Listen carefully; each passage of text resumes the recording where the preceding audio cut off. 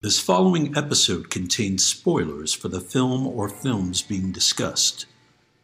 You have been warned.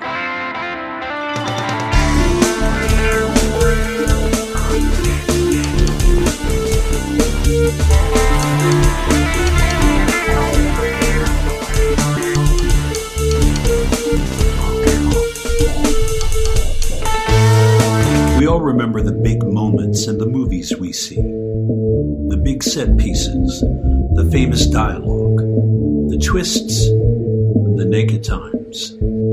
But film is an entity made up of hundreds of little moments that either make them special or relegate them to obscurity. We are here to talk about those moments. Welcome to Movie Microscope. Kick it Movie Microscope.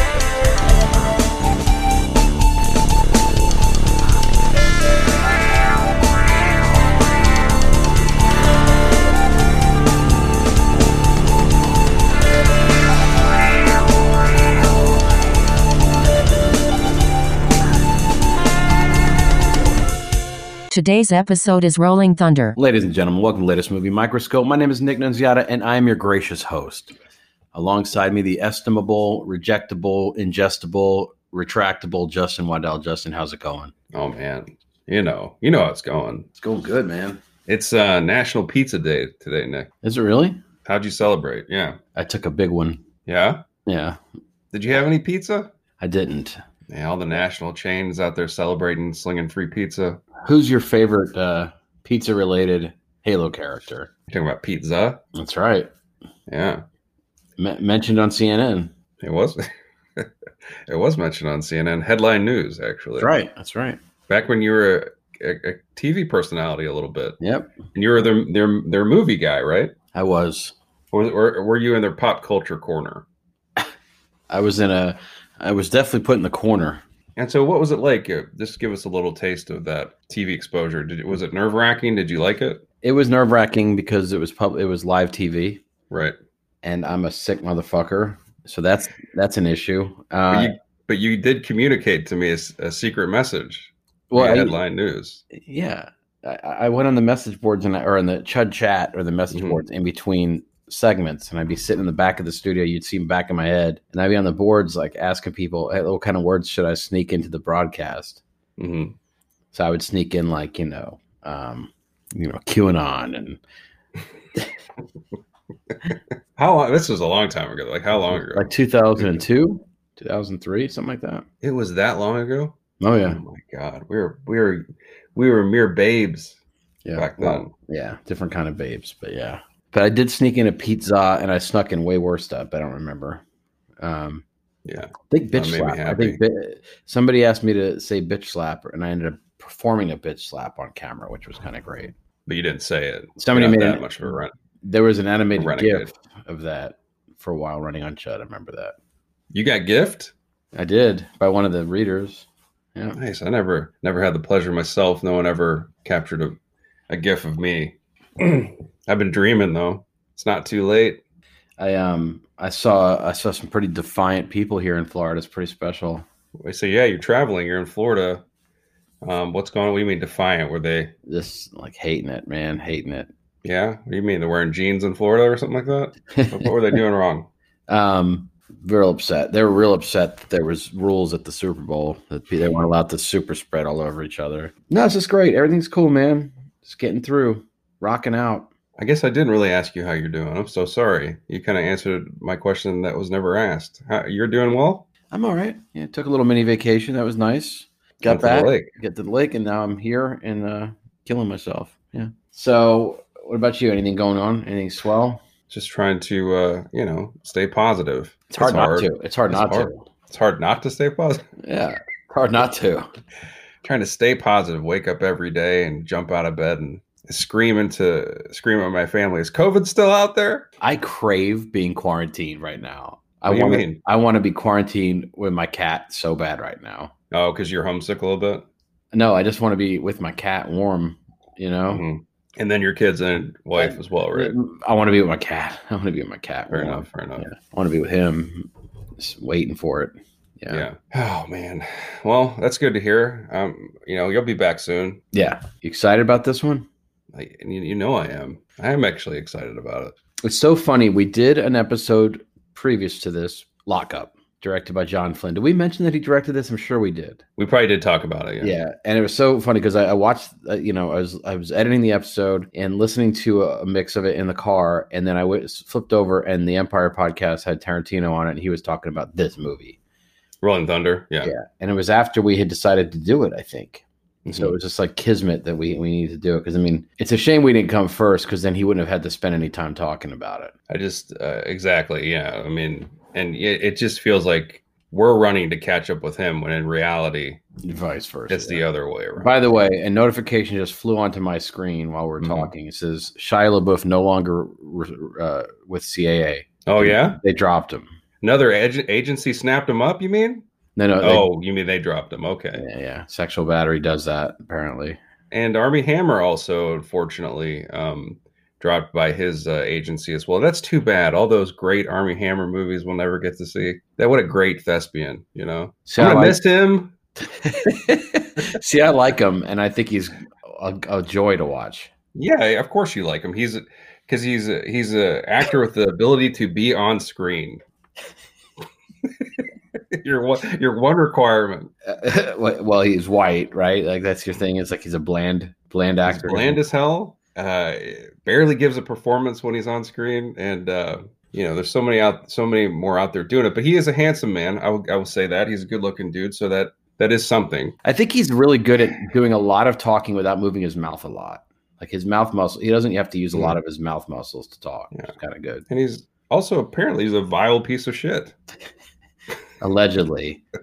Yeah, well, for the smoke. That old chestnut about cannibalism and stuff. He got cannibalistic fantasies. You can't kink shame him, but he's actually hurting these women with his fantasies, which is horrible behavior. Fuck him. And his name is Armie Hammer, which is a waste of a great name. Give it to somebody who deserves it. Yeah. You know? Like some guy with a baking soda fortune or something. Not a famous oil person, right? Isn't he an oil heir or something? Who? Armie Hammer? Yeah, he's the heir to some oil empire. So he was born wealthy, and then he decided to be a handsome actor for his living. Yeah, good actor. I like him. I hope this is all just a big smear campaign by Big Cannibal.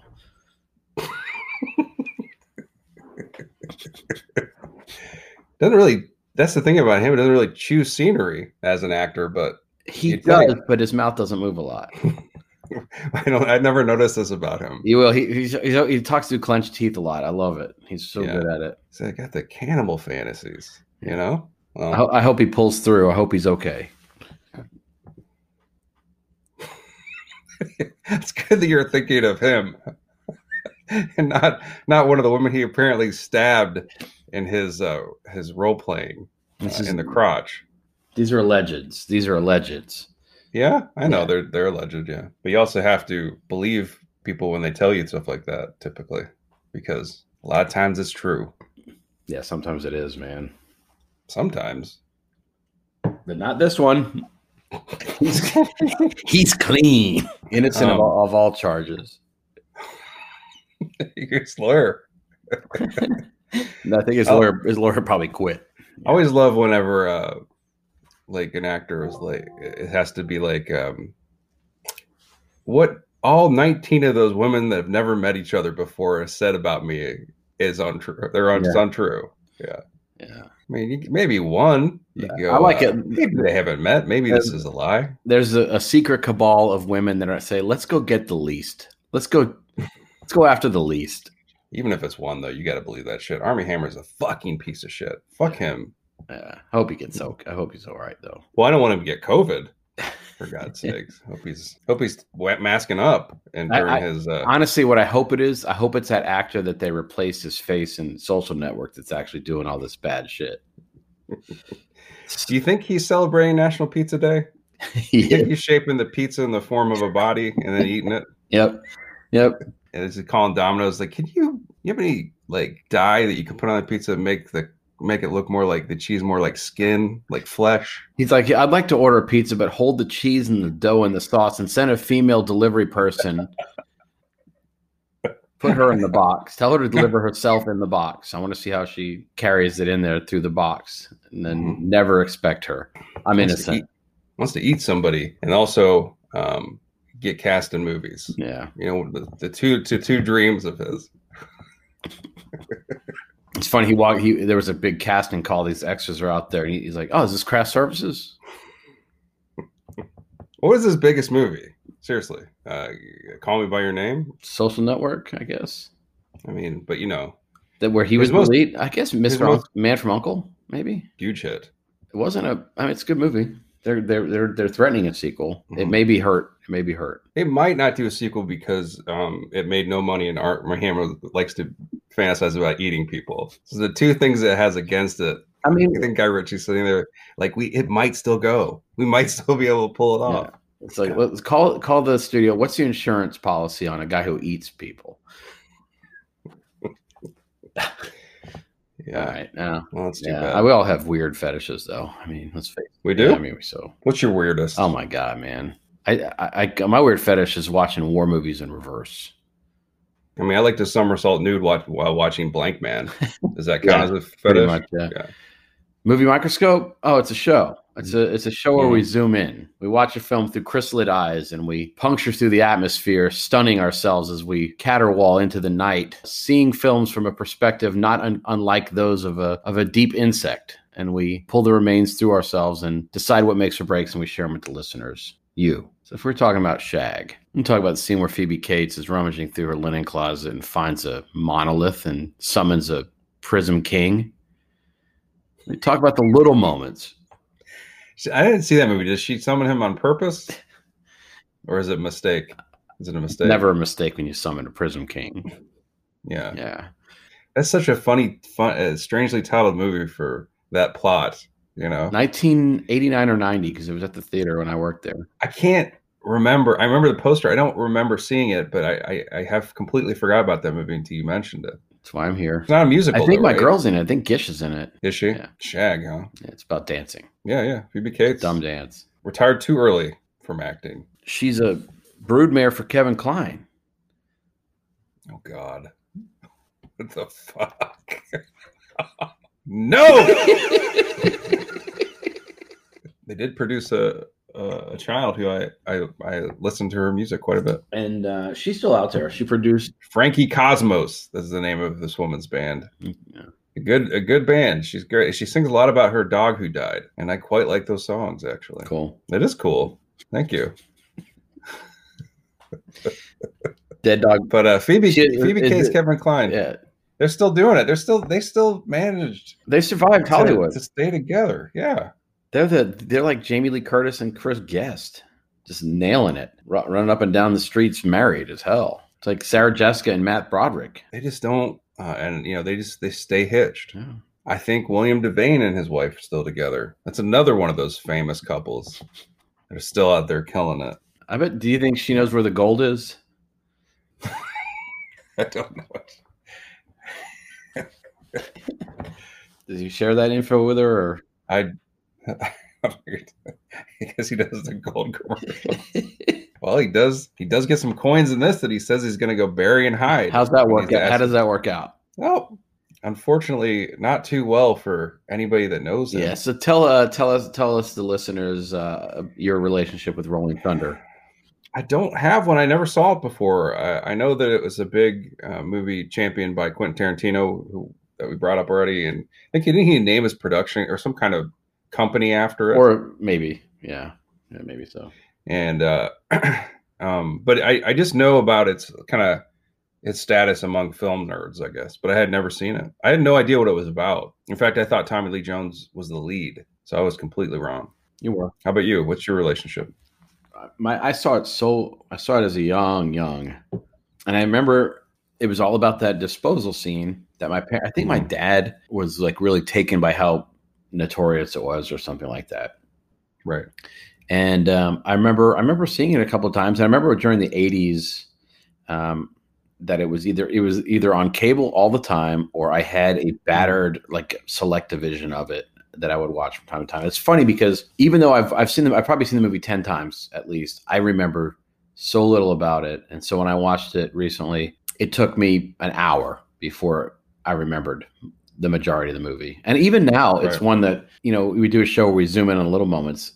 Most of those escape me. It's a weird movie that it's so tone driven and it's so iconic in a way, but it also doesn't, I don't know, it doesn't stick with me that much. I know you had a different reaction to it. Yeah, well, this is the first time through for me. I loved it. I was surprised how well done it is. Like especially after watching Lockup, which is not a bad movie by any means, by the same director. I feel like this movie is on a whole different level. It's just such a complex movie, and obviously not a complex story, but there's a lot of things going on in it that surprised me. And then I found, obviously I found out when the credits came up that Paul Schrader was involved, which I didn't know that either. Like I didn't know he wrote it. Yeah.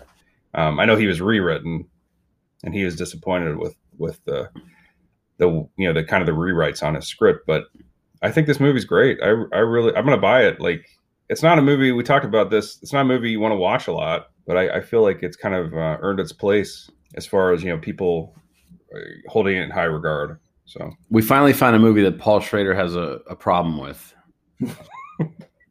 Yeah, he doesn't. I mean, it's very similar to Taxi Driver, the endings at least. And yeah, I don't know.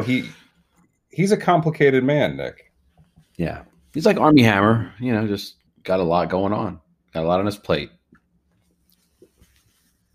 I feel if that news came out about Schrader, that he had cannibal fantasies, that the people like, and what? Yeah, is he dating his daughter? No, all right. Well, can't wait to see whatever piece of dog shit he's cooked up this time. You mean there was a question about him not having those kind of fantasies? What? The funny thing is, has there been somebody who has coasted for so long on so little? Schrader? Yeah. I mean, he certainly maintained this mysterious aura around him, I think, as a screenwriter, as kind of a harder edged writer, right? And so, he's a man behind Light Sleeper, for God's sake. First Reformed, right? Huh? Didn't he do First Reformed too? He did. That's a recent one that he did. It's solid. It's pretty good. Yeah, it's interesting. And Light Sleeper is pretty good. It's just that he also did this movie I saw at a film festival. It's a Japanese. It's set in Japan. I can't remember. It's called something with an M. That's a movie it's got a lot of beautiful costumes in it. It's very strange compared to his other work. Mishima? Yes. Do you know that one? It's longer. It's longer than that tale. It's longer than that. Just one title though. It's got a subtitle. Yeah. And but he's a strange guy. He's kept the stash. Quick connection here. One of the producers on this film, actually two of the producers on this film, but the Gordon brothers, and Lawrence Gordon is somebody I have a relationship with over the years. Almost made 3 things with him at different intervals. And is this someone he's still in the film business? I don't think so. I think he retired. I mean, I think his name is still out there. He's an older guy though now. And this is this is one of his first. Or is he around? I think he was probably around before this. He's been around forever. He was Lloyd Levin's producing partner. Okay. And he mentored, like Lloyd came in the picture much later, like around Boogie Nights or whatever. But legend, absolute legend, and hard edged, like difficult, like strong willed guy, but with great ideas and great protecting instincts. Like he's a bulldog. Well, if you reach out to him, if you still talk to him, just send him the message that Justin thinks this one's cool. All right. Yeah. I'll wake him up one night and call him. Say, hey, Justin really liked Rolling Thunder. Who is this calling? Aren't you a nobody? Yeah, but I was really impressed with him anyway.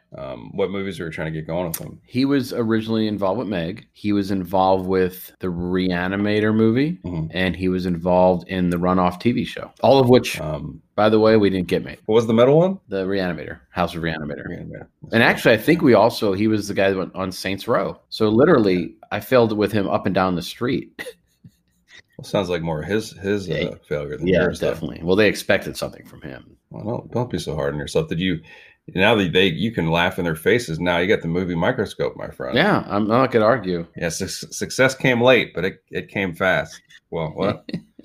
Yeah, so set the stage for this flick. All right, so 2 prisoners of war, actually more than that, but the 2 that we're concerned with, come home finally after years of their family and friends thinking that they are dead. They arrive home in 1973, and they have to readjust. These two American soldiers have to readjust to life in the U.S. of A. in Texas, actually, and they don't do too well. They have a bit of culture shock. They don't know how. They're acting like Tom Hanks at the end of Castaway. You know what I'm saying? They're just kind of like looking at life, don't know how to react, and so the town. The main character is named what's his Rain? William Rain or something? What is it? Not William Rain.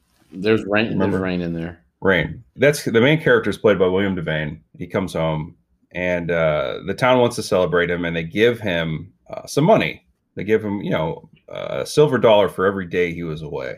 It's like a nice symbolic gesture. He's become like a legendary figure in the town, and he takes that money, and that moment, that money that he's gifted, causes havoc in his life. Right, and that's really the setup. Yeah, Major Charles Rain. Yes. All right, let's do the work.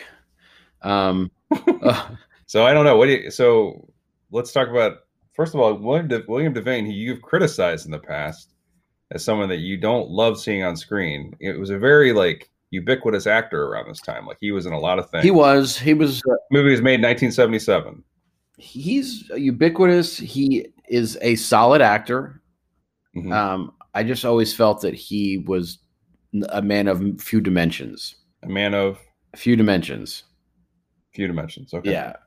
Fine. He's fine. It's just, I always felt like because of he did a lot of pot boiler type stuff, late 70s, early 80s, mid 80s, where he was in a lot of either kind of those syrupy TV dramas or whatever it may be. Mm-hmm.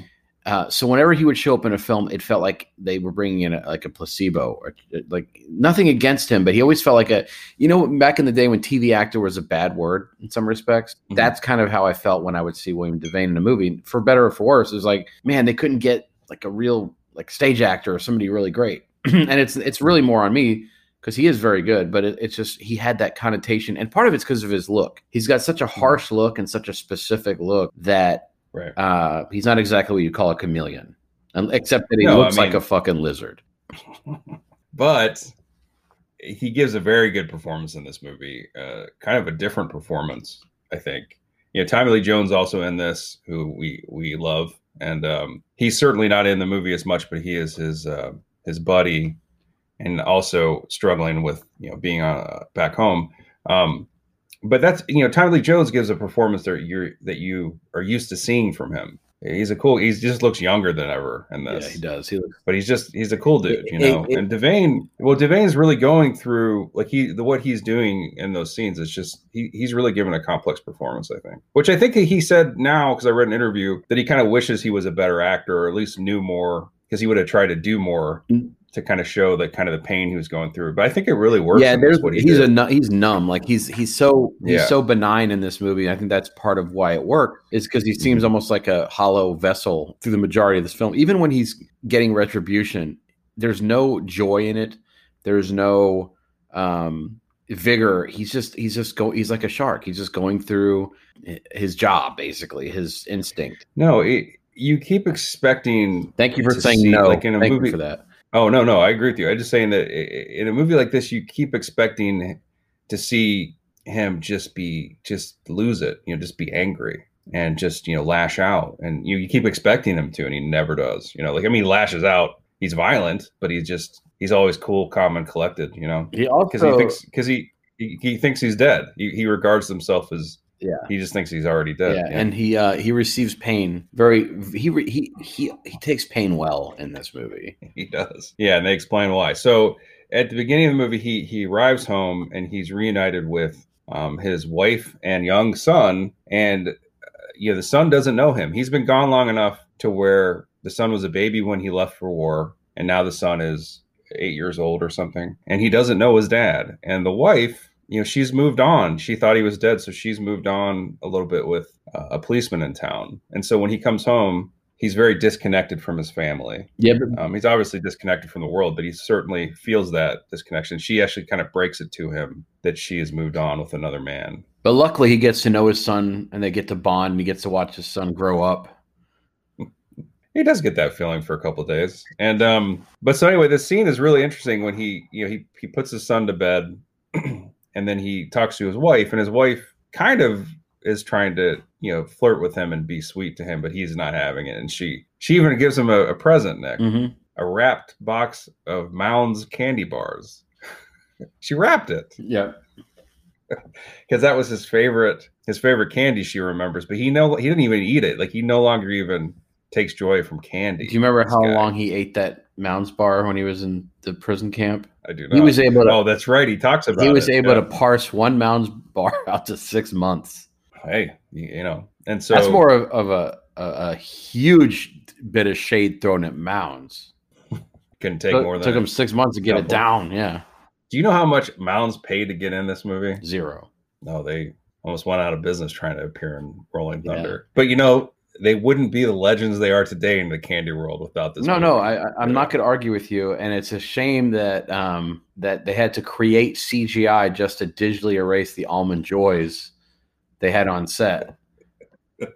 I mean, can you think every time you step out of the house and go get yourself a Mounds, do you know you can tie it back to this movie? Right. Every time. Yeah. By the way, that's where it all started. Did you notice? So at the beginning of the movie, they arrive in an aircraft. Super zoom. Mm-hmm. Zoom in. Yeah.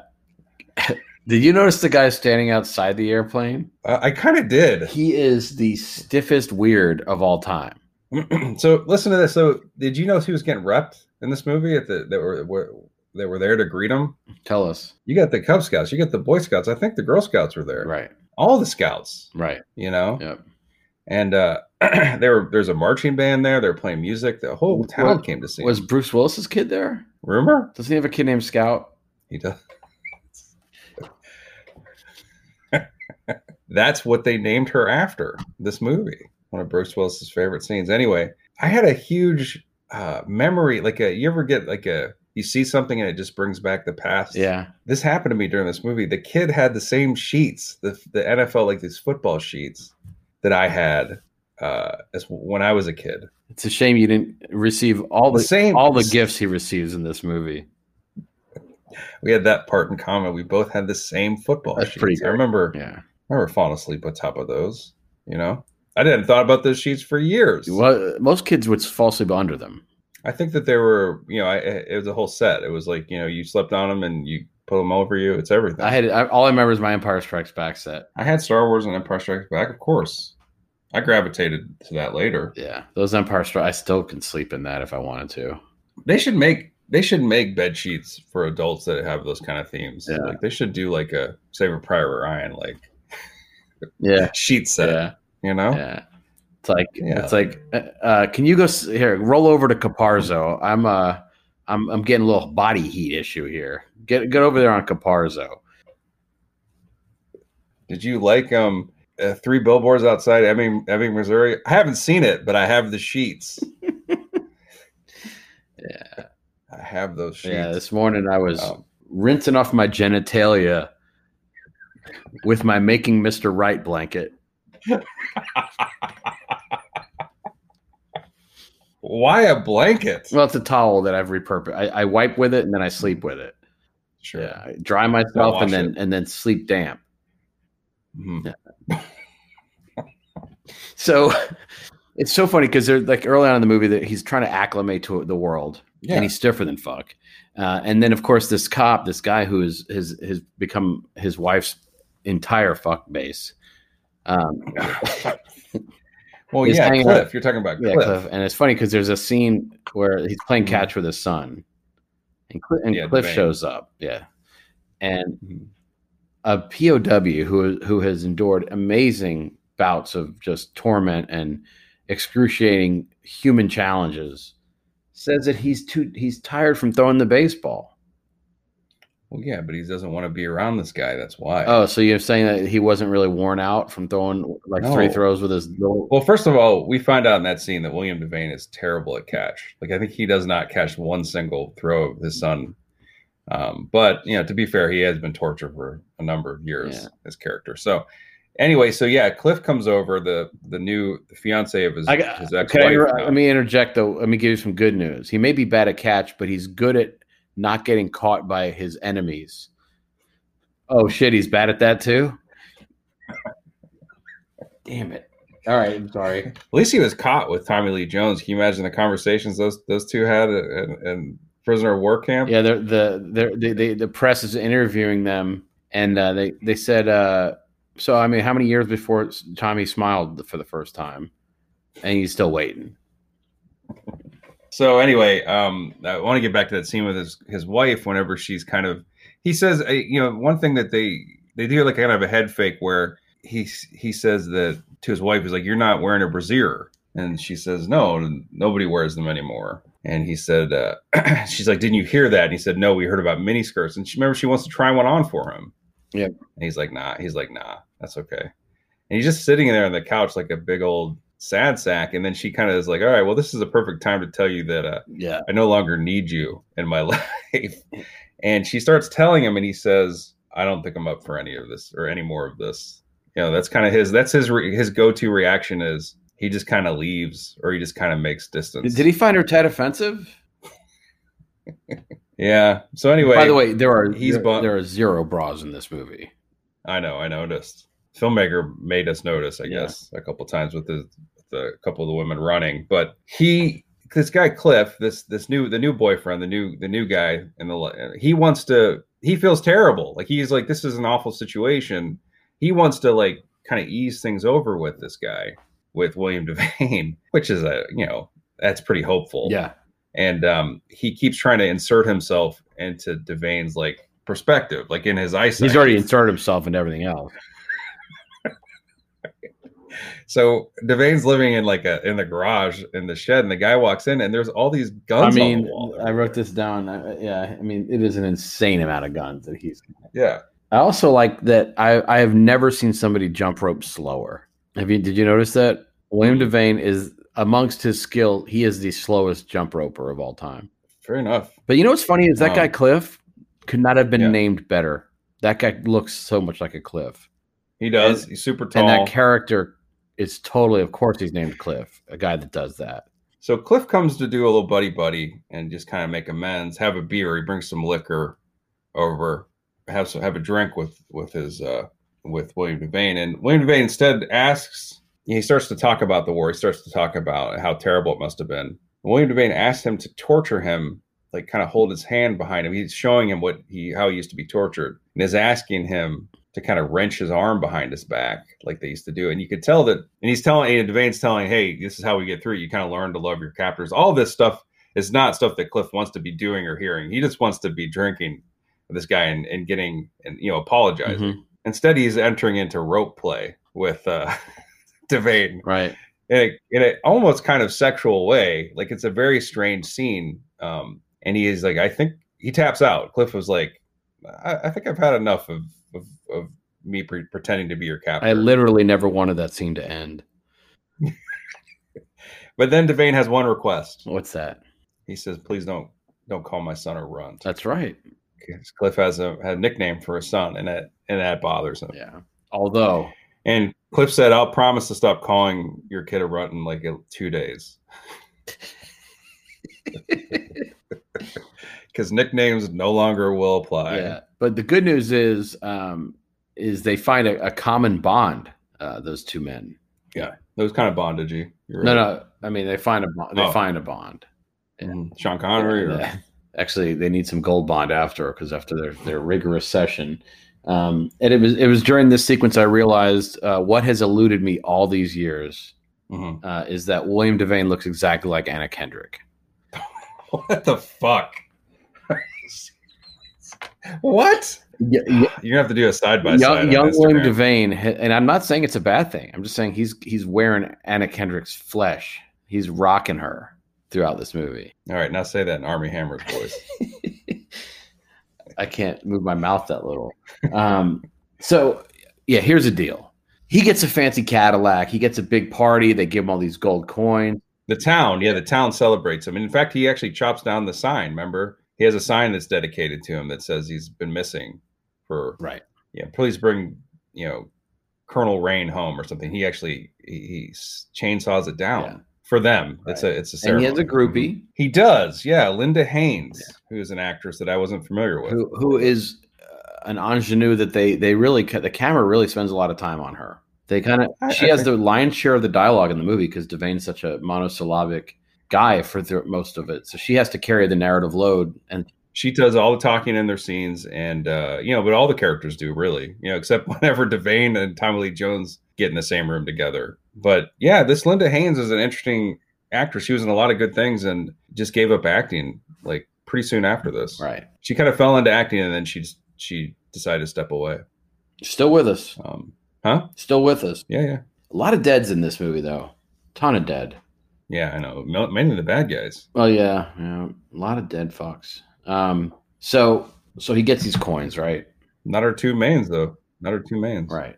Three mains. And so anyway, the town gives him, we mentioned earlier, they give him a whole big box of silver dollars worth about a little over $2,000, I think. 2,000? No, way more than that. I think it's like. No, I think it was.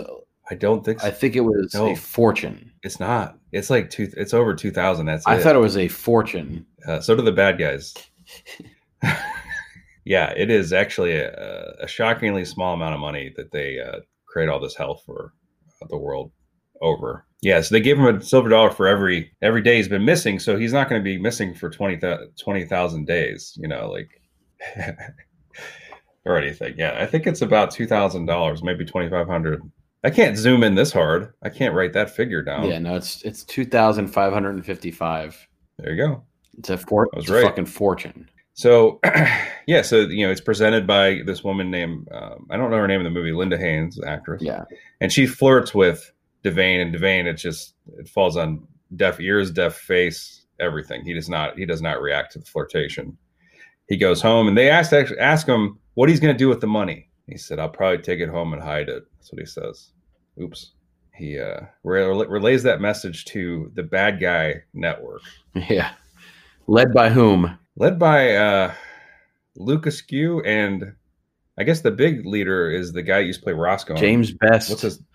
James Best. The names of the villains is amazing. He's just Texan, right? The Texan. The Automatic Slim. Automatic Slim. It sounds like a poker player. And then T-Bird and Melio. But I love that his name is Automatic Slim. It's a great name. The Halo name. Mm-hmm. And they it reminds me of a poker player named Amarillo Slim. Exactly, yeah. No, but do you remember that guy? Of course. So isn't that a name of a casino?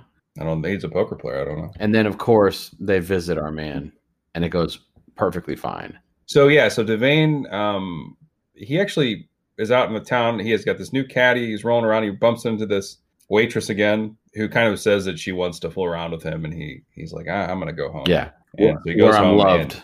and he goes home, and he's accosted by a group of about 5 bad guys, and they start to ask him where that money is, and they make sure to know that he's been tortured. Like he's not going to give up any information very easily. In fact, he might enjoy being tortured a little bit. So they start to torture him. He handles it, and it doesn't work. And they just, the bad guys are kind of like, what can we do? What can we do?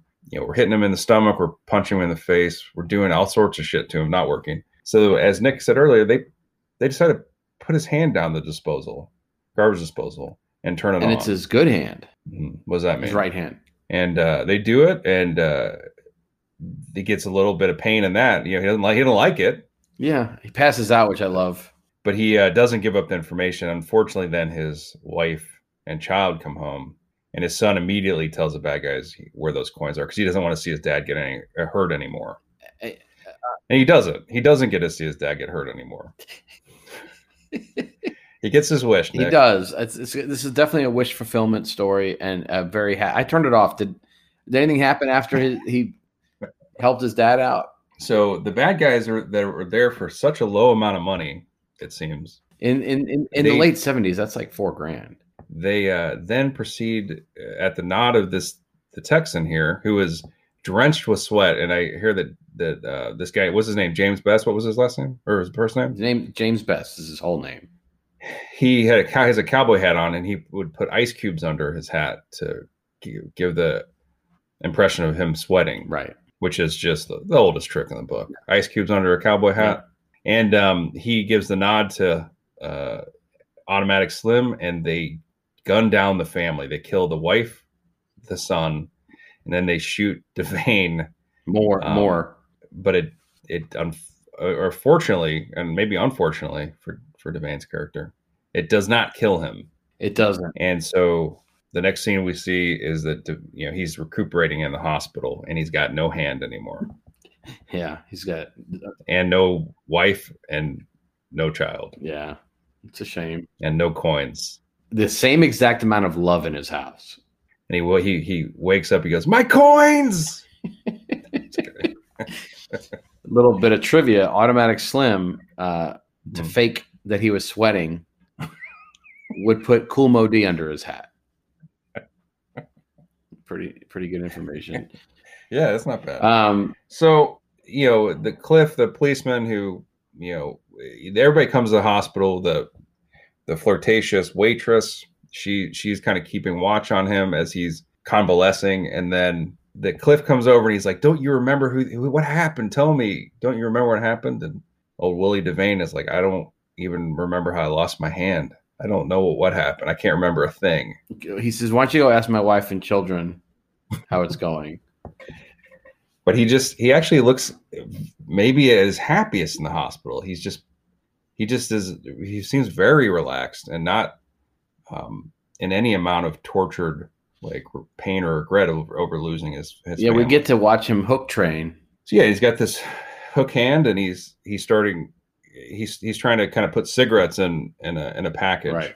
And he's doing the first on camera hook hand cigarette fail. Yeah. I believe. Right. It's this movie's cigarette placement fail. As soon as he gets out of the hospital, things start to change. He goes directly home and he starts to weapon up. Yeah, he sharpens his hand.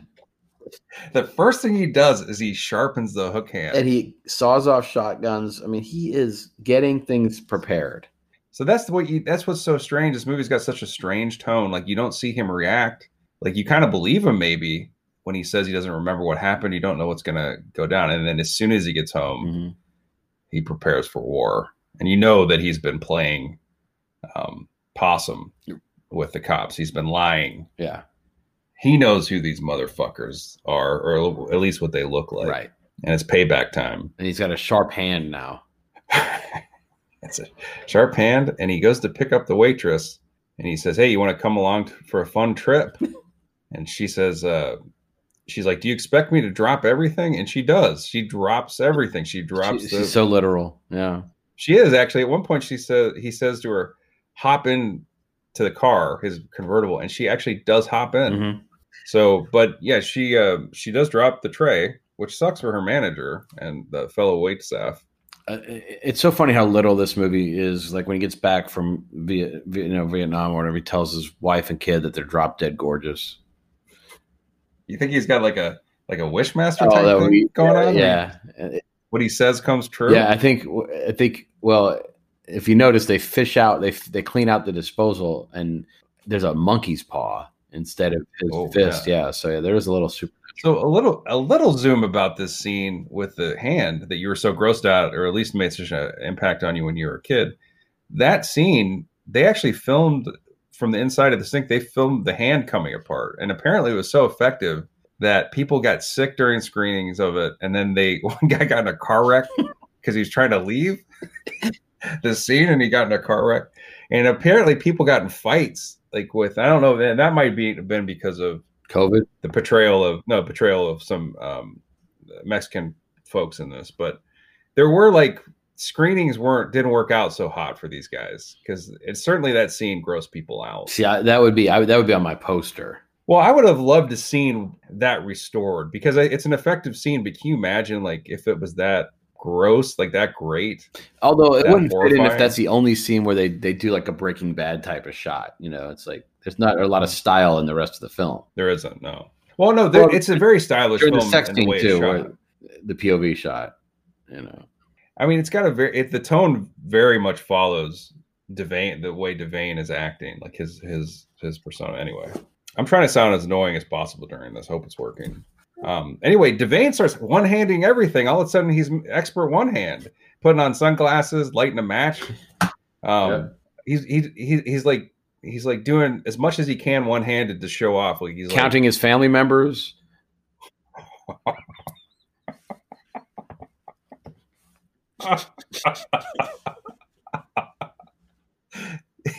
but he is. He turns a little bit of a one hand auteur, doesn't he? He does. And he's just he's flaunting it. It's his one. It's almost like he loves to lose a hand. Yeah, I think you need more like him. I mean, imagine this. I mean, you want to talk about a world where people are getting a pass, right? Ain't no participation trophies for Bill Devane, dog. What about one of his scenes that he's in the bar and he says, "I'll have a tap beer."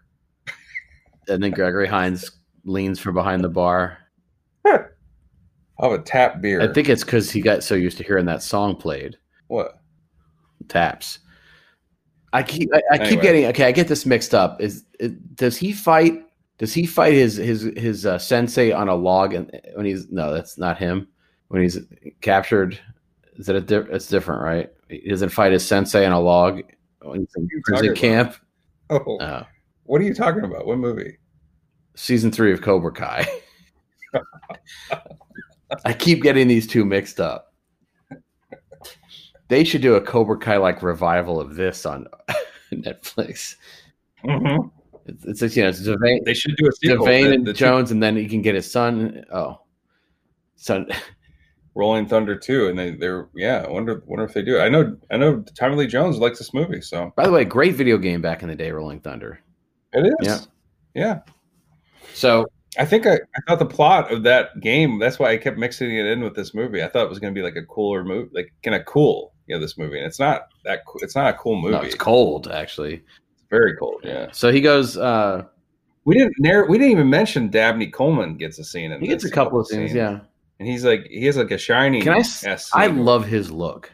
Dabney. No, his name. I love his look. You look at him and you feel good. I look at him and I just feel good. What's that mean? Just because you like seeing him? Yeah. Well, he's just got a look that's good. Like, his mustache looks good. Everything about him is just super good. Like his hair, the way his hairline is, his face, his nose, like it's good. Everything about him. Even when in 9 to 5 where he's the villain, he's still good. I'm getting there. I see what you're saying. I just like saying his name. I wonder it'd been fun to know him just to call him Dabney all the time. Just kind of use his name too much. Like, hey Dabney, coming over Dabney. Just like he's like, I know you don't have to keep saying Dabney, but I just would keep bringing it up. Yeah, and he looked so good. And then he was in Cloak and Dagger. I mean, how do you not fall in love with a man that's in Cloak and Dagger? He's trading lines with Henry Thomas. Episode 277. Look, you think I wish you would move it up. I'd love to watch Cloak and Dagger, but who knows? You think we're gonna get to 277? Remember his name in it? No, Jack Flack. Jack Flack. Okay, I do remember that now. Was he like an imaginary character? Yeah, he was like the ET of that movie. Yeah. Oh, so shit movie, but it had an Atari 5200 cartridge in it, so I was wet. Do you remember there was that Atari 5200 component to this, or was it a 7800? It's either Atari 7800 or 5200 featured prominently in this movie, and I was thrilled to my bone. I love it. I remember there's a video game aspect to it, and I don't remember why. But so they're on the road, and they do a little. They stop off right away at I think they go over the border. They do. Into Mexico, and they start at this bar, and Devane sends in, not unlike in what movie? Wait, don't tell me yet. In Jason Patrick. Yes. What is it? The best episode we've ever done. 100. Fuck. The Prince. Yeah. All right. So he sends the woman and he said, could you just go in and ask for this person's name? Like ask for this person. And she does, and is immediately like kind of taken to the back room and threatened with like kind of sexually threatened, violently threatened. And then old Devane walks in, tells her to leave, and starts to kick some ass with his hook hand.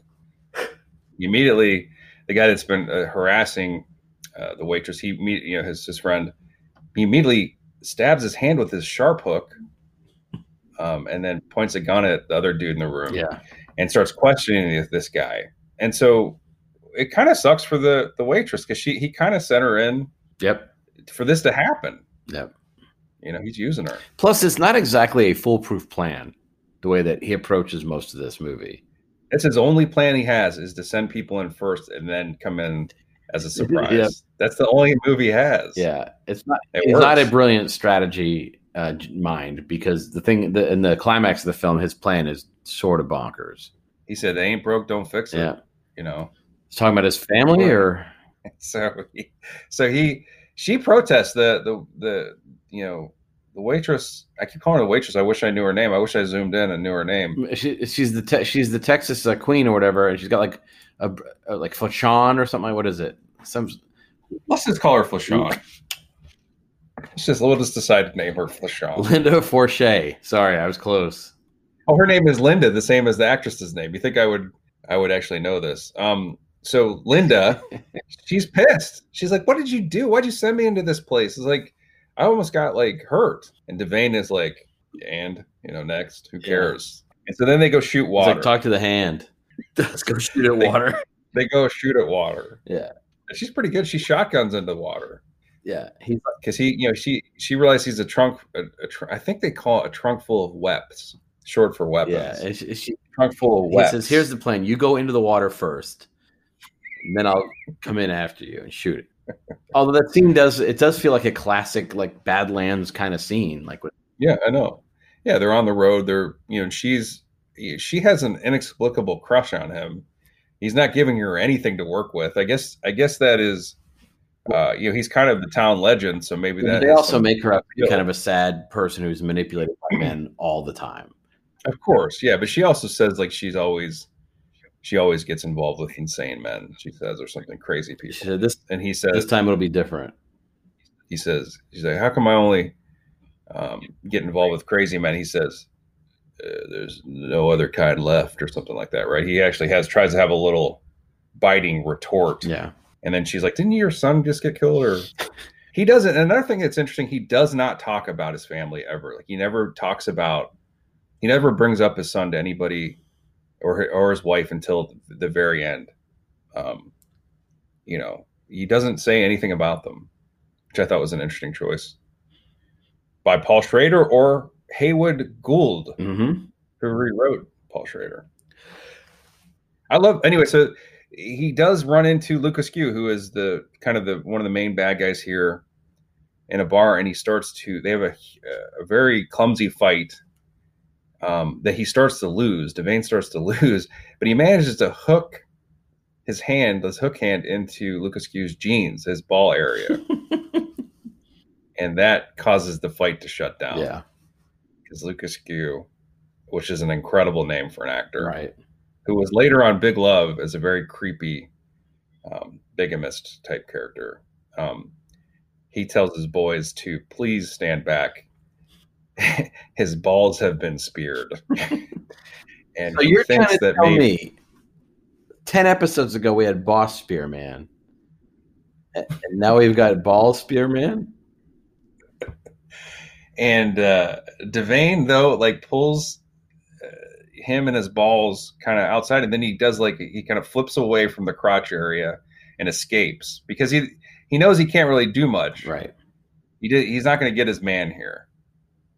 And so they get away from this assortment of bad guys. Not a good plan. Awful. At least he treats her good after that, though. Because she sticks with him, and they have more uncomfortable time together. Well, she said she likes a little naturalness in a man.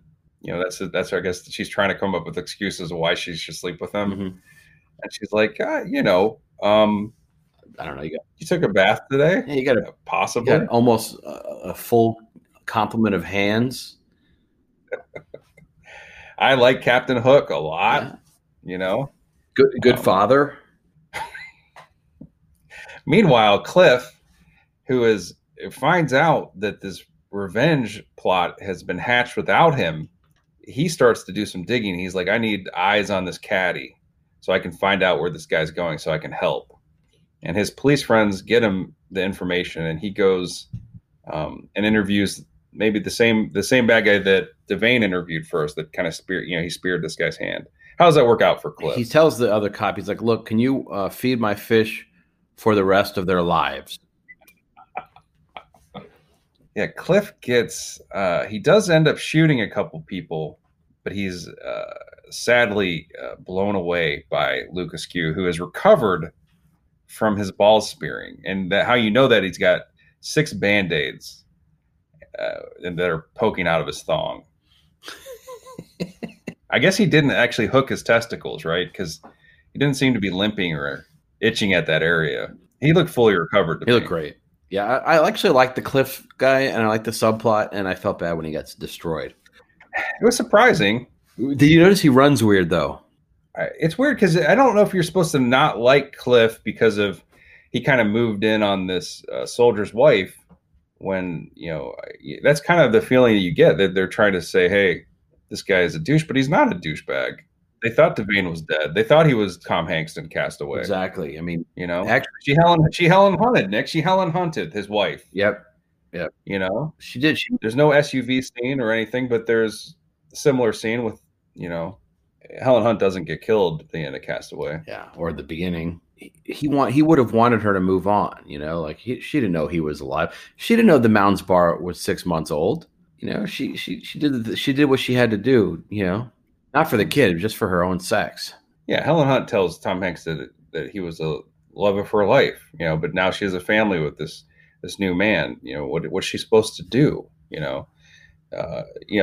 Devane's wife never says you're the love of my life. She just kind of basically implies that here's some mounds. Please move to the garage. And she said playfully, "These are the only mounds you'll be getting." and you wrap some mounds. I wasn't expecting. Another difference between this and Castaway is, yes, he is heartbroken that Helen Hunt has moved on, but then he meets the hottest.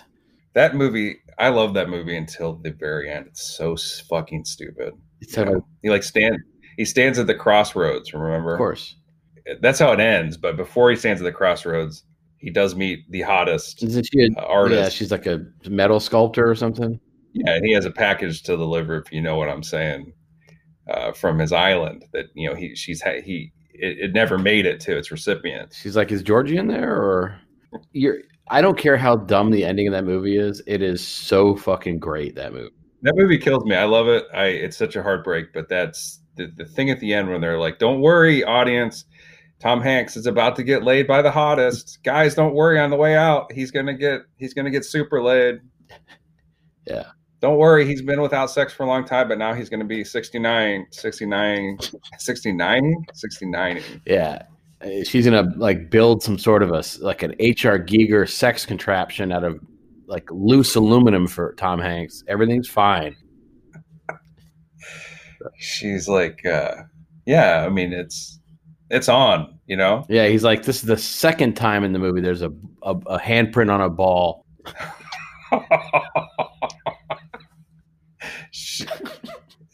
Just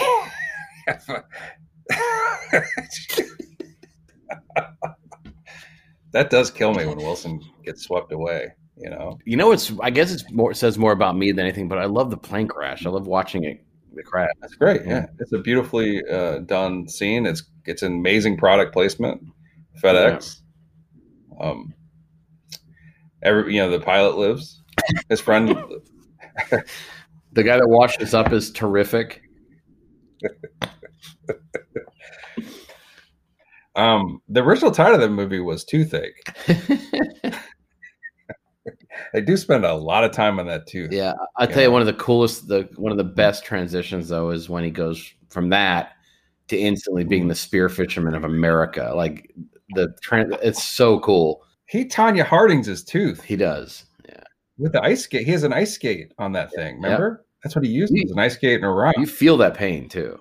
Oh, it's a tough one. Yeah. But he gets laid at the end, so that's fine. All the stuff we went through just to get to the moment where he gets to get laid. Yeah. I mean, I like when he winks at the camera. He goes, "It's all worth it." Yeah.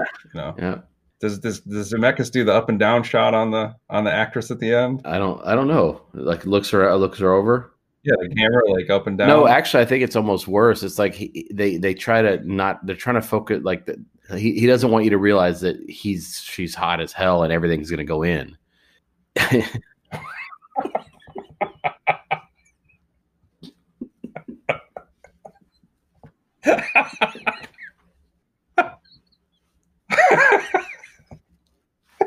So what else is great? The actress was like, Zemeckis. She's like, so I'm an artist. Like, is my background? I work in metal. Like, what's my? He's like, it doesn't matter. Yeah, you just got to make Tom Hanks lose him.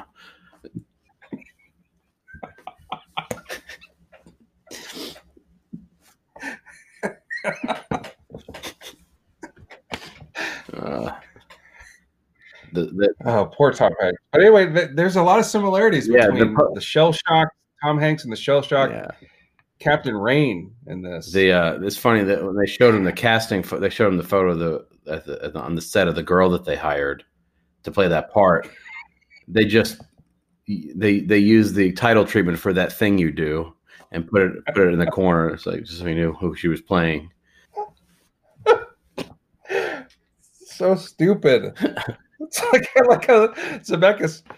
He's like, don't worry, guys, she's hot.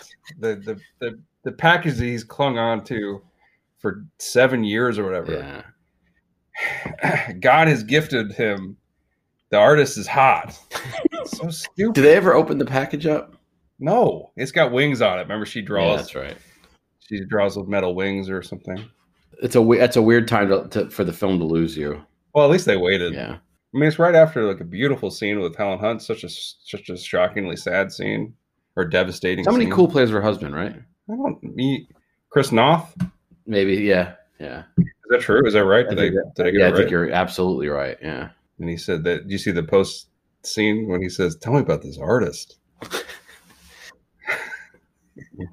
Calls Hanks up.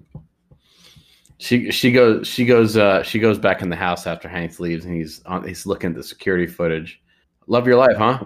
It's like I've already changed the locks.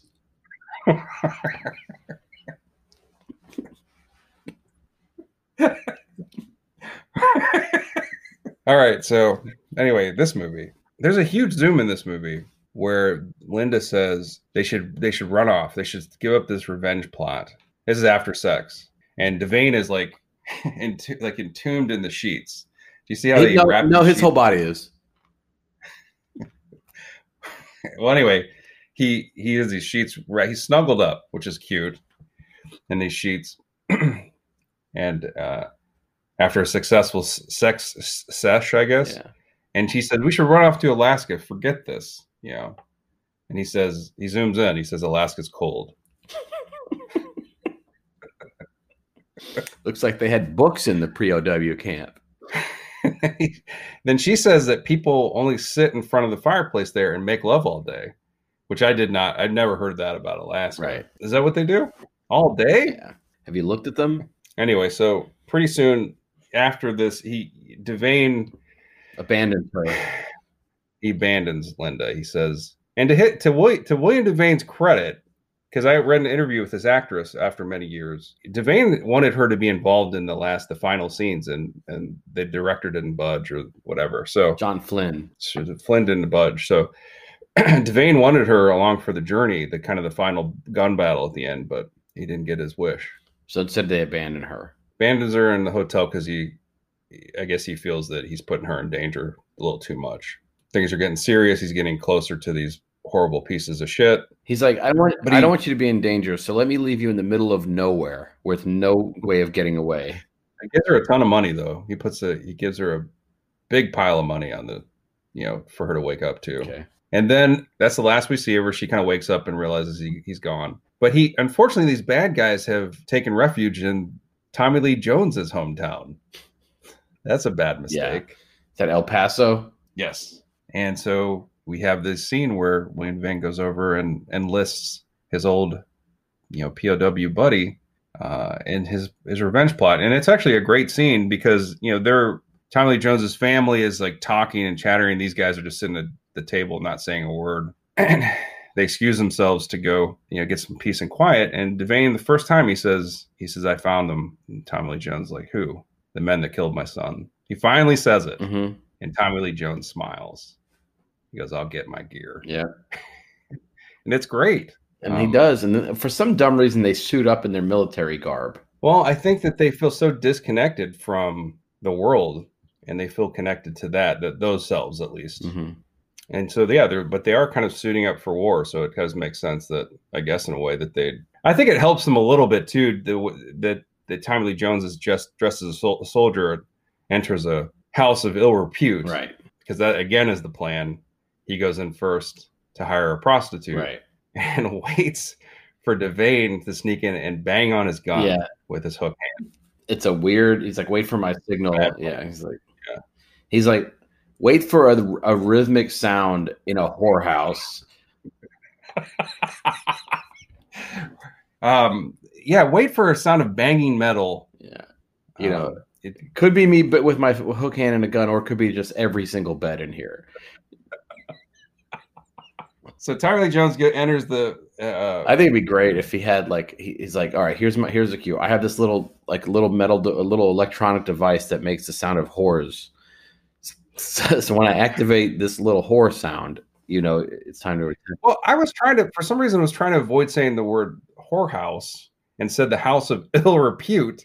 Is that worse? It feels like that's even worse. That's even more. It's like shaming people. No, house of ill repute is awesome. That's it's more literary. House of prostitution. It's the old penthouse. What the hell? How do you say it without being sound like a douchebag? I think Dave Caruso said it best. What does he say? It's a fuck house. So Tommy Lee Jones enters the fuck house and he hires an American prostitute because he's offered a Mexican woman and he turns that down and the woman says 30 for 30 minutes and Tommy Lee Jones says, I want to rent you, not buy you. I love that line. Love it. Love it. So they go upstairs and she starts to get undressed and he's not there for that. So he's kind of stalling. Right. And she's confused. And he's like, well, I'll give you more money if we take longer, basically. I'm waiting for the signal. I do like that scene though. I like their conversation. It's a nice little moment. Mm-hmm.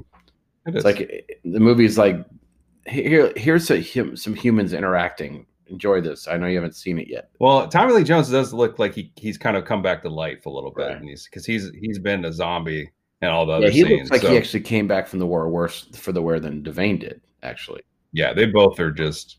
And his wife is very happy to see him and is very excited and very cute. She's young, obviously younger than him, and he's not interested at all. Like he's sulking, which might have been just the way he was on set. Period. Yeah. I wonder. They're like directors, like Tommy, I need you to be morose. Was he a Harvard grad by then? I'm sure. Wow. He's like, you know how you were at the catering table earlier today? Just bring that on camera, please. Remember when the intern tried to talk to you? Just give me that face. So anyway, then the gunfight rolls out, and pretty violent, pretty brutal. James Best gets it first. He's like the guy that you've been waiting the whole movie to see die. Yeah, he gets it first. Gets a shotgun blast twice. And he's in bed with a woman, and he does not survive this. He at least tries to go for his gun, I think, but Devane doesn't let him. Shoots him a lot. Right. And he gets shot a lot. Actually, Devane gets shot twice. Tommy Lee gets shot once, but they've been tortured, Nick. They've been through worse. Right. Gunshots? Yeah. Fuck it. These guys had their arms behind their backs. They're in their mind remembering the worst time in their life just to kind of get through it. And Tommy Lee Jones remembering being tortured, and Willem Devane is remembering that time after his family got killed when he was late to the post office. So, the bad guys don't survive. The last one is Lucas Q, who he takes the automatic slim, takes refuge behind a bar. He just gets his life handed away from him. But it's a dumb gunfight. Like there are a lot of shots, like blind shots from down the staircase. Nobody's really hitting anything. No, but the heroes kind of are they're he's actually better at that gunfight than they are. Well, I'd say math probably isn't on your side on this one. Because he doesn't walk away from the fight, and they do. Oh, okay. But yeah, you're saying he's better? I mean, I can listen to your argument. Let's hear it. Walk me through their process here, how he's the better one. His misses are closer than theirs are. Their hits are way closer than his. So you're saying that his misses count more than their hits? He misses closer in that scene. Yeah. Then he dies. Yeah. So then it's interesting because as soon as the guys are dead, as soon as Lucas Q's character is dead, Devane props Tommy Lee Jones up, the wounded Tommy Lee Jones, and they walk out of this whorehouse as the credits are rolling over them. Yep. It is the end. Yep. As if they could not wait to end this movie, Well, the funny thing is I don't think the movie was. I don't think the movie was cognizant about its place in history because it wasn't. It kind of helped shape a genre in a way. But no, I like it. It's because it does. It takes its sweet time. It's funny because it gets to business pretty quickly. Then it takes its sweet time, and then it gets to business quickly. San Antone by Denny Brooks playing over the credits, and even at the beginning, I think we got that huge hit that everybody remembers from Denny Brooks. San Antone. You have that one on your ever come up in the iTunes shuffle? Yeah, it does. Yeah, Spotify shuffle. Yeah, I've got the music box actually, but it's it's a fun little movie. I don't know, but maybe it's not fun. It's a great movie. I really like this movie. I know that Schrader he said he was trying to be critical of the Vietnam War, obviously, in this, and he was actually his character was like a racist. But I'm saying that his character was a lot less likable. Not to say that Devane's likable, but he's a man unmoored, right? Like, it's certainly not a character that you would think is a vile racist by any means. But I guess Schrader, that's how he originally wrote this. And, I guess his meaning was lost in the rewrite, his intentions. Solid, though. Solid flick. And then the during the credits, you see him walking through the graveyard. You can save this part. There's an apple tree on the other side. So he walks past the graves of his family and gets himself an apple. Nick, he cares that they died. That's the whole point. He does think he's a dead man. He says at one point, told Linda that here's the song on the radio. He goes, that's the song. I remember that song from back when I was alive. Yep. He cannot spell it out any clearer for an old audience that's us. Yeah. This is a dead man walking. But there's an irony because he lives and his family dies. Does he live? There's an optimism there that him and Tommy Lee are great. And they have nothing to answer for when they get back home. Hey, there's a sheriff. There's a cop that's sort of missing. Last I heard, he was looking for you. Oh, well. Cold Cliff. Yeah, everything's fine. You're on a conveyor belt, and you're sitting Indian style, and it takes you through a very unique room, and then you go through an identical room. It's one little feature is different, and then you go through another, and every time you go through it, there's like one feature that's different until finally you arrive in the fucking perfect room, and there's a dude there with a whirring motor, and he's got the tattoo gun going. He's like, "What will you have from the Rolling Thunder on you?" I mean, I just get that sweet caddy that William Devane gets gifted in this movie by the town. That sweet ass caddy, and I'd have the tattoo artist paint a super grinning, super toothy, because Devane's got a lot of teeth in there. He's got big teeth. The wind blown, like his hair blown, just cruising to that caddy. Better times, and like a sign. And then just happy as can be in the passenger side, strapped in with a seatbelt is a huge human-sized Mounds candy bar.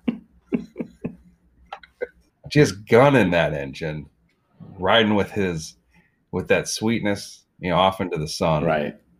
Zooming, little arm candy, Nick. You know what I'm saying? And it's showing. It is in the third. It's got a nice baby bump. Do you think that whenever do you think when Armie Hammer looked at someone he was attracted to, they kind of took the form of the shape of a life-size Mounds bar? I think so. Anyway, he didn't have a taste for candy. He wanted to eat flesh. Yeah, I think more. It's more like he's at the movie theater and there's the concession stand, and the Mounds bar looks like a little girl in a outfit. I wonder what he's gonna do now. I'm worried about Armie Hammer. What's he gonna go into now? I hope he's okay.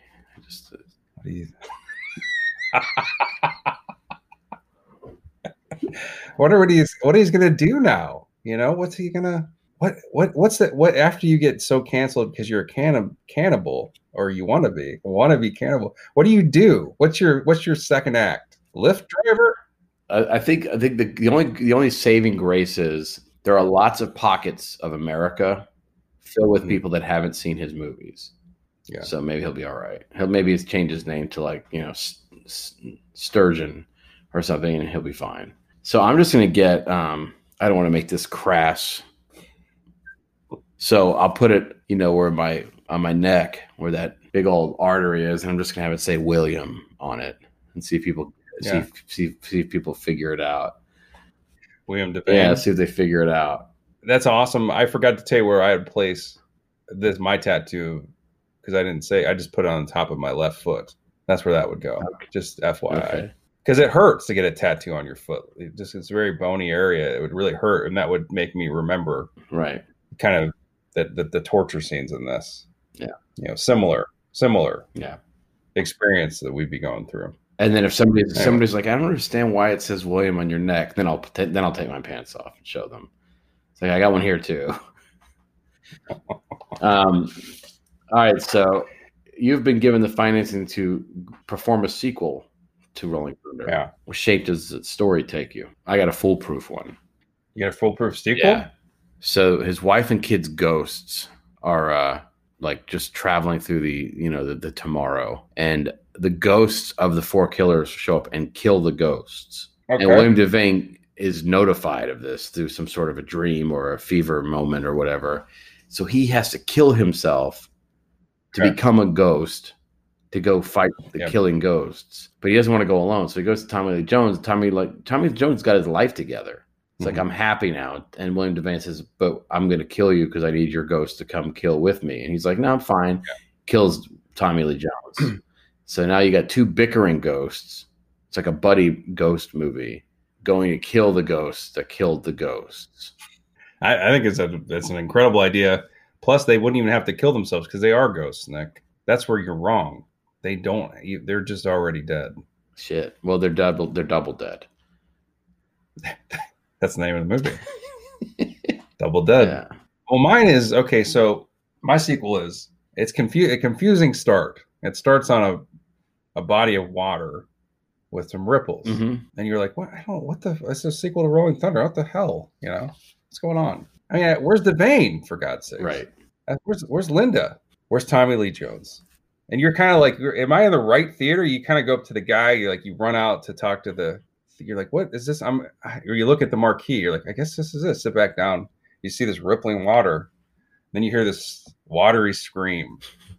And this watery form says, but the bubbling voice says, my son and wife. Oh, God. Bubbly. And it's the water that him and Linda shot into in Rolling Thunder. And he killed this water spirit.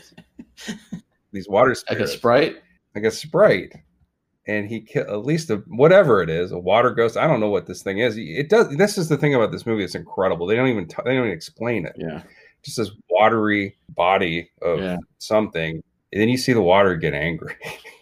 And how they do it, they do these angry eyebrows on it. And he pursues William Devane and Linda with bullets that will drown people. Like when he shoots them, actually drowns. It doesn't shoot. It does shoot a water gun.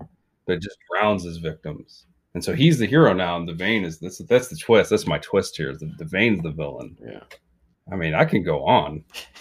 So I was hoping you were going to say when he shoots the water, it makes that frowny thing and then it turns yellow and it's pissed. I mean, I'm still workshopping it. You know, I can take ideas. But, it's important to get the voice right with the bubbles. Yeah. Look, you're in the movie. You've been inserted to Rolling Thunder. What shape does your performance take? I work for the American consulate in Mexico. It's been slow, not a lot going on. I'm thrilled. A little ticker tape thing tells me that Tommy Lee Jones or that Willem Devane and his girl just showed up in Mexico. And I'm like shitting myself. It's like, is that hook hand just showed up in Mexico? Got to clock in.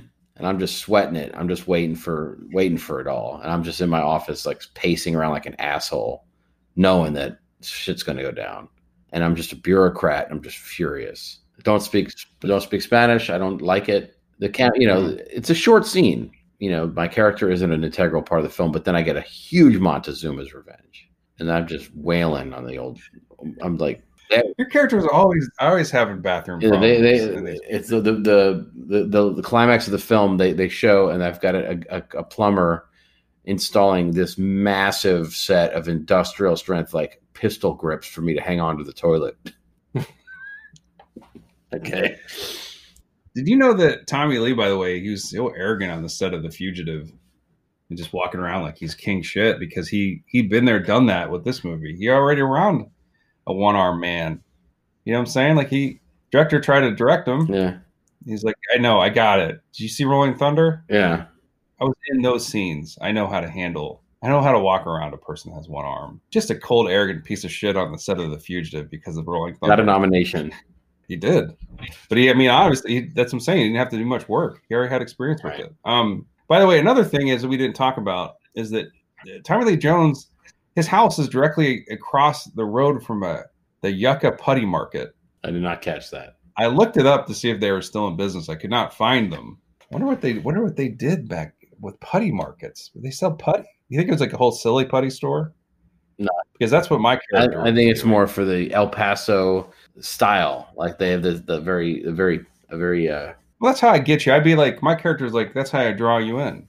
That's what you think it would be, like a stucco type thing. You'd walk in and just be a whole walls and walls of different kinds of silly putty. They only make one kind, Nick. Mm-hmm. So it'd just be walls of the same silly putty, single packs of silly putty. It's the only product with the word silly in the title. No, silly string. Yeah, that's true. Because I think that's such a great, you add the word silly to nearly anything and it works. There's got to be some more than that. Yeah. We should go into business together. Open up Silly's Tombstones. Silly. And our catch would be we'd make it'd always have a little laugh line on them. Yeah, like Silly's. Tell us about your beloved family member that passed away, and we'll think of a funny gag to put on their headstone. Yeah, like a zinger. Yeah, like Silly's casket shop. Like here lies Uncle Johnson because he'd never done tell the truth. You know what I'm saying? Because he lied. Right. Yeah. Uh-huh. Or like Reese in peace. You know what I'm saying? Because he had a sweet tooth right till the end. Died of diabetes. Reese in peace, boy. R.I.P. Or you have like a big old button that people would press, and like a car horn would go off, and people were confused, but it's because your uncle died of autoerotic asphyxiation. Well, they're going to a better place. Hard not to. Yeah. Can't imagine worse. Yeah. All right. So my character would be in charge. That's who I'd be. I'd be an important element to the store. You'd see me in the window looking out because my store is open 24 hours a day. Okay. And so when those guys leave in the dark, I'm looking out the window thinking, what's going on out there? No. Why are these soldiers leaving? After the credits, there's a treat, a little surprise, a little stinger. Mm-hmm. What happens to post credits? Yeah. I'm there's a Remax agent. Mm-hmm. The Remax agent showing that his old house to a new family. Mm-hmm. And they're like, let's see, everything looks good. Everything looks good here. There's chalk outlines and blood spattered spots of his wife and kid. They're like, I'm gonna knock a grand off the offer, buddy. And then he looks in the sink. He's like, yeesh, gross. There's a like William Defane's fist in here. I'm knocking another grand off. Oh, wow. And then the last shot is a real estate agent jumping in the air and clicking his heels. Because he made the sale. He only lost $2,000. It's like, I thought those body outlines and bloodstains were going to be a deal breaker for this reverend and his girlfriend. Mm-hmm. Nope. Everything's fine. Well, I mean, the post-credit scene is just going to be confusing to some people, but I think people would get it. Tom Hanks stands at a crossroads. A super hot comes out in a truck. Remember, she had a truck with wings. She had the wings on the back of the truck. So you can match it to the package. And he looks at the package, and it's addressed to Tuesday Weld.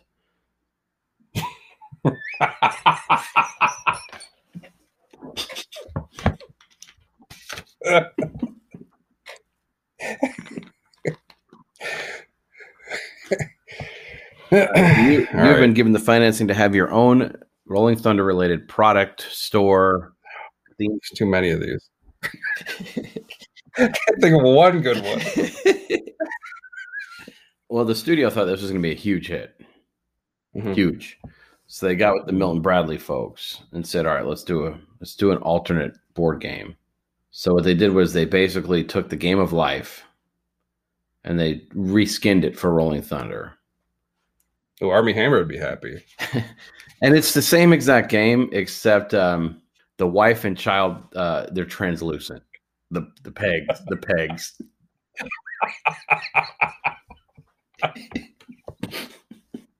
And the car has a trunk full of weps.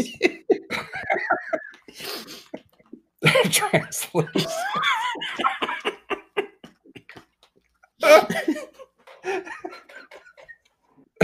Might have to retitle it as well.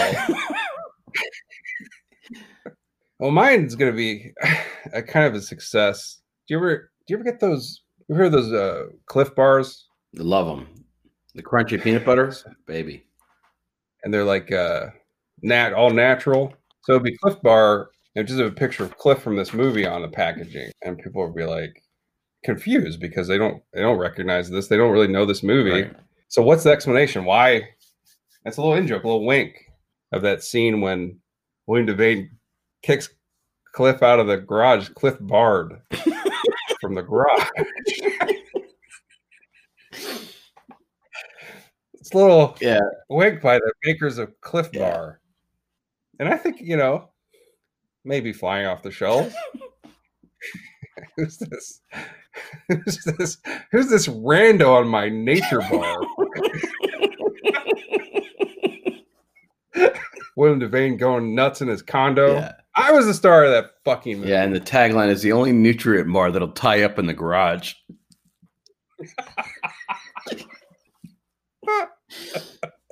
All right, so look, not unlike Tom Hanks, you're on an island floating at sea for so long, and you've collected all these debris from films, and you got to saunter up with your Rolling Thunder, ma'am.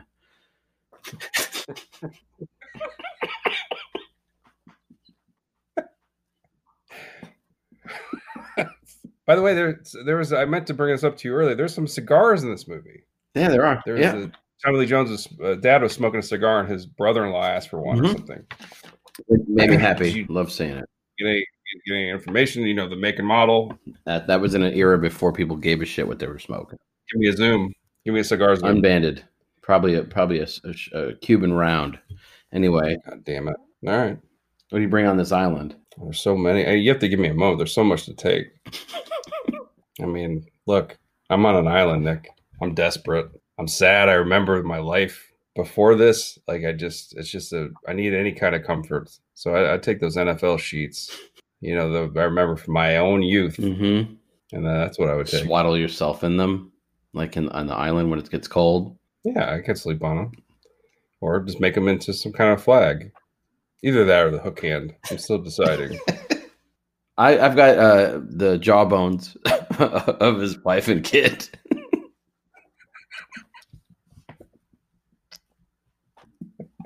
Well, it might be creepier that I took the kid's sheets. I've got just the skeletal jawbones of the wife and child. And I put them in a bag, and I like the way they rattle together. Like it's like the sound of the two jaws like hitting each other in the night. I wish I could say the answer was surprising, But I gotta say, I figured that's what it would be. Yep. In fact, I told my wife earlier, if Nick doesn't take the wife and child's jawbones of this movie island and put them in a bag so they rattle around, I'll be goddamn.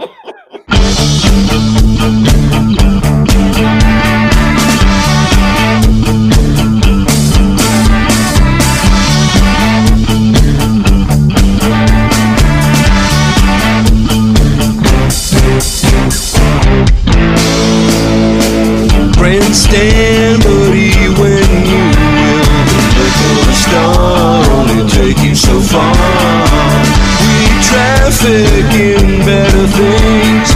Wise men are we? Are we?